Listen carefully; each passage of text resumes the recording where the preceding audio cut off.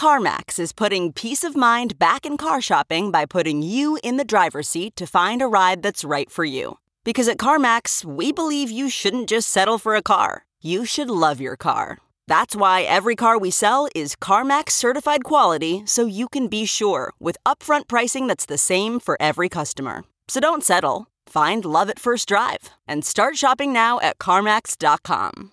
CarMax, the way car buying should be.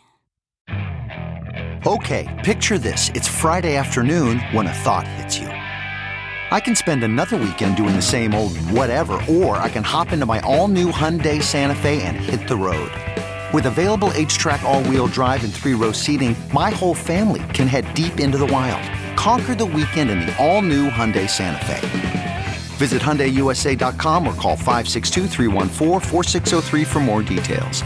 Hyundai, there's joy in every journey.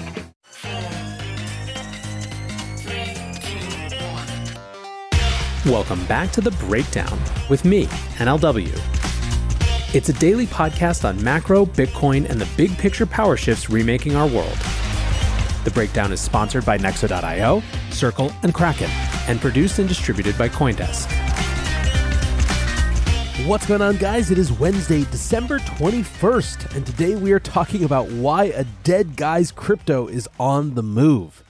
Before we get into that, however, if you are enjoying The Breakdown, please go subscribe to it, give it a rating, give it a review, or if you want to dive deeper into the conversation, come join us on the Breakers Discord. You can find a link in the show notes or go to bit.ly/breakdownpod. Also, today I'm excited to welcome additional sponsor CryptoWatch. CryptoWatch is the last crypto app you will ever need. You can track prices up to 2 times faster than other apps, catch market movements as they happen with powerful charting tools and custom alerts, sync your portfolio and trade across multiple exchanges, and of course, stay in the community conversation with leading influencers on CryptoWatch Social. Get everything you need to gain a competitive edge with the CryptoWatch app by visiting Google Play or the Apple Store to download. All right, guys, so it is Wednesday, December 21st, and that means tomorrow we are starting our end of year series. Rebuild 2023 is the theme of this year's end of year series. I'm going to be talking to people across the Bitcoin and crypto space, some really interesting folks. We're kicking it off with Muneeb Ali from Stacks and Trust Machines, and then Ryan Selkis talking about Messari's new theses, and it will just go on from there. I will pop back in for a couple episodes, one long read Sunday along the way, as well as potentially a little listicle to end out the year. But more or less from here, we will be in interview mode. So in some ways, that makes today the last regular breakdown of the year. And fittingly, we're talking about something that just shouldn't be a fraud rearing its ugly head once again. As if this year couldn't get any weirder, let's throw a fraudster coming back from the dead, shall we? So today we are talking about Quadriga. And if you weren't around a few years ago, Quadriga was one of the most bizarre recent stories in the crypto industry. Quadriga was Canada's biggest exchange, but it went bankrupt after its co-founder and CEO Gerald Cotten reportedly died while traveling in India during late 2018. When Cotten died, there were about 250 million Canadian dollars, $190 million worth US or so, in crypto that was owed to about 115,000 customers. And even before Cotten went missing, according to Chainalysis, Quadriga never actually invested its customer funds into crypto. From a 2019 Fortune article, representatives of Chainalysis are quoted as saying, "What we found very quickly was that Quadriga as an exchange actually didn't have those customer funds that were reported in the media to be now lost. Those funds actually never existed. What Quadriga really did with the money that customers gave it to buy Bitcoin remains a mystery." So this is just the tip of the iceberg of the weirdness around this company. Quadriga started in late 2013, and at the beginning were doing local-only trades. Their total volume for all of 2014 was just 7.4 million Canadian dollars worth of Bitcoin. In an interview that year, Cotten explained their novel system, we'll say, for custodying assets. "So we just send the money to them," he said. "We don't need to go to the bank every time we want to put money into it. We just send money from our Bitcoin app directly to those paper wallets and keep it safe that way." Effectively, they were using paper wallets in safety deposit boxes as their banking system. In 2015, the Quadriga team had 4 employees, raised about $850,000 Canadian, but was out of money by June. Everyone besides Cotten quit the company, leaving him as the only director by 2016. However, with him and a couple of contractors, the exchange plodded on. And then 2017 happened. As Bitcoin rose from 1K to 20K in the course of a year, Quadriga saw $1.2 billion worth of Bitcoin exchanged. Good for the business, of course, but does this sound like a company that was prepared to handle that volume? Absolutely not. In fact, this was a company that didn't have anything resembling accounting or really bank accounts. It relied entirely on third-party payment processors, so let's actually talk about who those processors were. Well, for one, there was Custodian, but in January 2018, Custodian had $28 million frozen by the Canadian Imperial Bank of Commerce, who said that they couldn't determine who owned the money and couldn't get in touch with Cotton or his exchange. Another payment processor Quadriga used was called WB21. The CEO of that company, Michael Gastor, was sued by the SEC for aiding and abetting the fraudulent sale of $165 million in microcap stocks just a little while after Quadriga folded. And by the way, that wasn't Michael's first run-in with the law. In 2010, he had been given an 18-month suspended sentence in Switzerland for commercial fraud and counterfeiting. The list goes on. Crypto Capital, another of Quadriga's payment processors, was named in an April 2019 suit by the New York Attorney General, accusing Crypto Capital of having lost, stolen, or absconded with $851 million that had been sent by Bitfinex customers to them. And then, of course, there was Quadriga co-founder Michael Patron. Following Cotton's quote-unquote death, the Globe and Mail and Bloomberg both identified Patron as originally being named Omar Dhanani. Dhanani was a California resident who pled guilty in 2005 to identity theft and served 18 months in federal prison.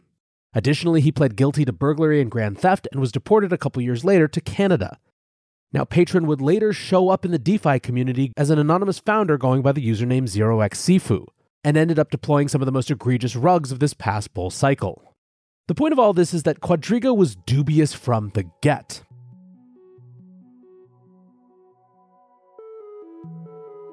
In an ecosystem where innovation is the norm, it's the basics that are in the spotlight. Nexo is a company that has never put the safety of clients' funds in question.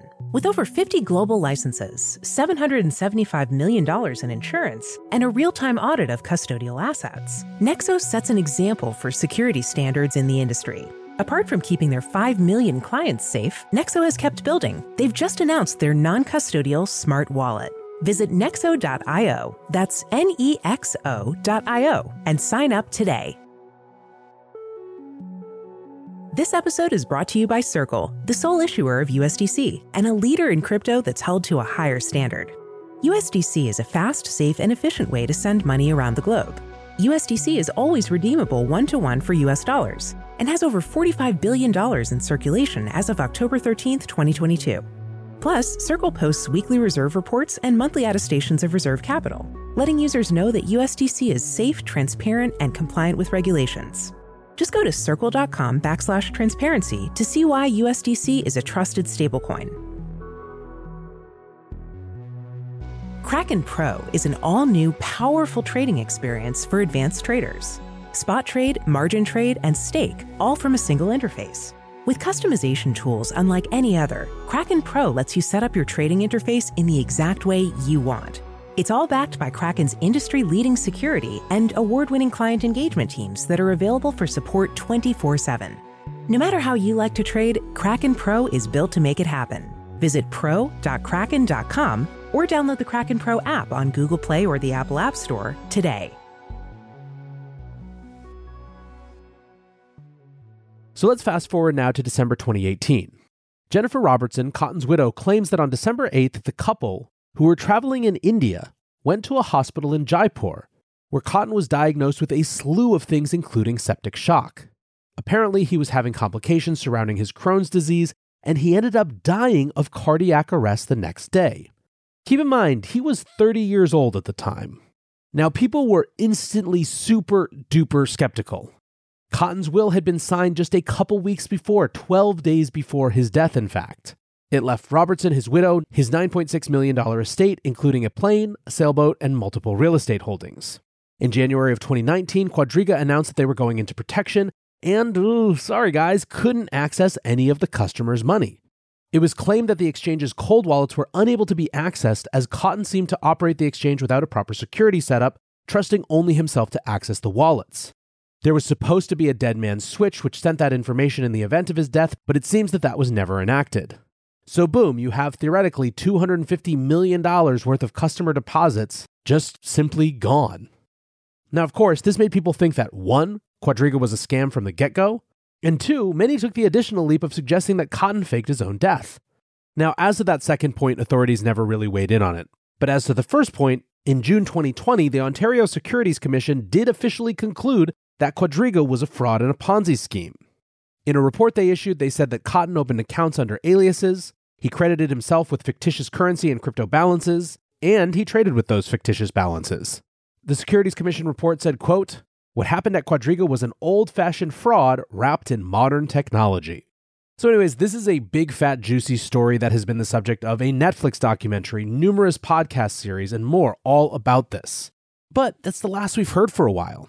Until, at 4:35 p.m. on December 19th, on-chain sleuth ZachXBT wrote, 5 wallets attributed to Quadriga CX unexpectedly moved 104 Bitcoin on December 17th for the first time in years. Cotton, it seemed, was back from the dead. Now, the wallets in question were known to bankruptcy estate managers Ernst & Young, but they were believed to be inaccessible to anyone other than the presumably deceased Cotton. Ernst & Young had originally lost the 104 Bitcoin after mistakenly transferring them to the Quadriga cold wallets early on in the bankruptcy process, rather than to a wallet controlled by the bankruptcy estate. Ernst & Young claimed they were not able to access those wallets at the time. After the new moves, Magdalena Gronowska, a member of the Quadriga Creditors Committee, said that Ernst & Young did not move the Bitcoin and went on to say, quote, "Bankruptcy inspectors are aware Quadriga funds have moved. Thank you to blockchain investigators for following flows. We're working to gather more information, and I hope we are able to recover stolen funds." On Tuesday, Ernst & Young put out a statement saying they were aware of the movement of funds. They said that they had, quote, "worked with management and others to recover the Bitcoin transferred to these wallets. However, the private keys associated with the cold wallets have not been located despite the detailed review." Both Ernst & Young and the Creditors Council say they are investigating the matter, but as you might imagine, the strange movement of funds has renewed in a big way questions around whether Gerald Cotton might have faked his own death in India, as was widely suspected at the time. A media entrepreneur named Stephen Punswani retweeted ZachXBT and wrote, "Funny story. We own the only candid interview from Quadriga CX staff on what everyone actually did, what happened right after India, and basically the rights to Cotton's life. Story's not even close to done.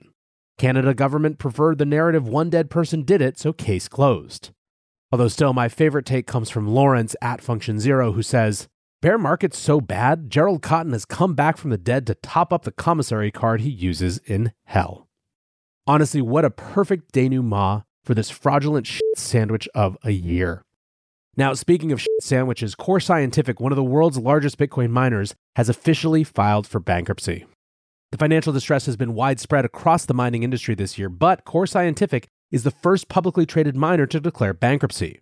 According to the filings, Core Scientific has between 1,000 and 5,000 creditors. Its assets are estimated between 1 and 10 billion, as are its liabilities. And importantly, this is a really significant actor in the space. Core Scientific accounts for about 10% of computing power on the Bitcoin network. It operates 143,000 mining rigs and hosts another 100,000.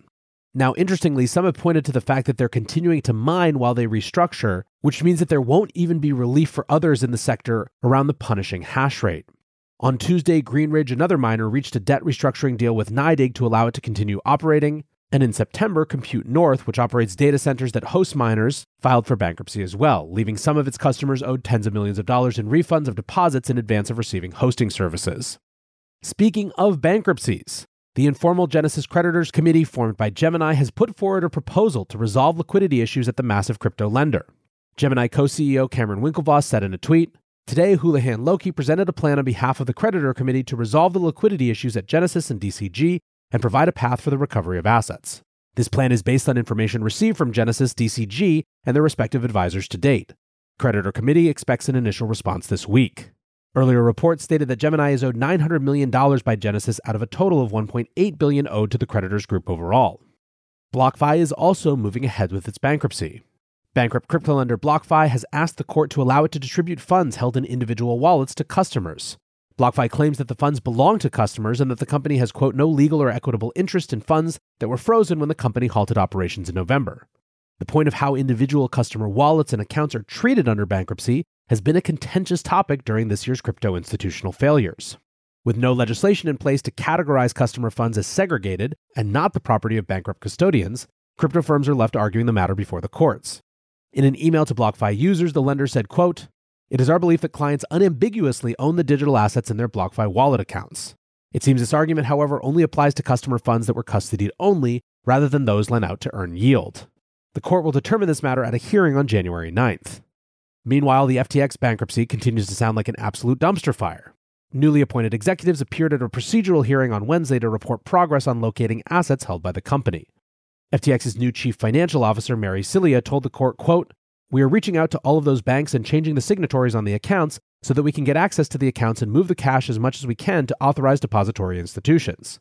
So far, FTX says over $1 billion in cash deposits has been found across international and US-based financial institutions. Of that money, $130 million is being held in Japan, with local regulators safeguarding funds to help repay Japanese creditors. $423 million is being held with US institutions that are not authorized to hold the bankrupt estate's funds by the DOJ and will need to be transferred. And $485 million is already being held by authorized US depository institutions. The efforts to locate crypto assets owned by FTX is ongoing. FTX has not filed a statement of assets or of its financial position as required by bankruptcy law, and Cilia said this is estimated to be possible by April. Wassi Lawyer was tweeting the hearing and came away frankly sort of disgusted, saying, quote, "This meeting seems pretty useless apart from comedy value, to be honest. Sounds like not much progress made. Maybe because the dumpster fire was too large, or maybe because the FTX advisors and new board don't get crypto that well. Maybe both." Finally, as of the time of recording, Sam Bankman-Fried had arrived in the magistrate's court in Nassau, Bahamas, to sign a final set of documents allowing for extradition. According to Bloomberg, he is expected next to be brought to a private air facilities where U.S. authorities will take custody of him. The question now is what assurances, if any, has he got from prosecutors in the U.S.? There has been much scuttle about whether there was a deal for Sam to get bail when he arrived in the U.S., but of course, ultimately that will be left up to a judge. Either way, it seems like the next phase of this story will take place on U.S. soil. All right, guys, there you have it. Last normal breakdown of the year, and what a year it's been. Holding everything else aside, I really can't thank all of you enough for taking the time to listen to this show every day, or frankly, whenever you do. It is the place where I get to share frustration, excitement, agony, annoyance, and ultimately, in spite of myself, optimism about what a different sort of financial future might look like. And I appreciate all of you guys for being here and participating in that conversation, however you do. So for now, I want to say thanks again one more time to my sponsors for supporting the show, Nexo.io, Circle, Kraken, and CryptoWatch. And thanks, most of all, to you guys for listening. Until tomorrow, be safe and take care of each other. Peace.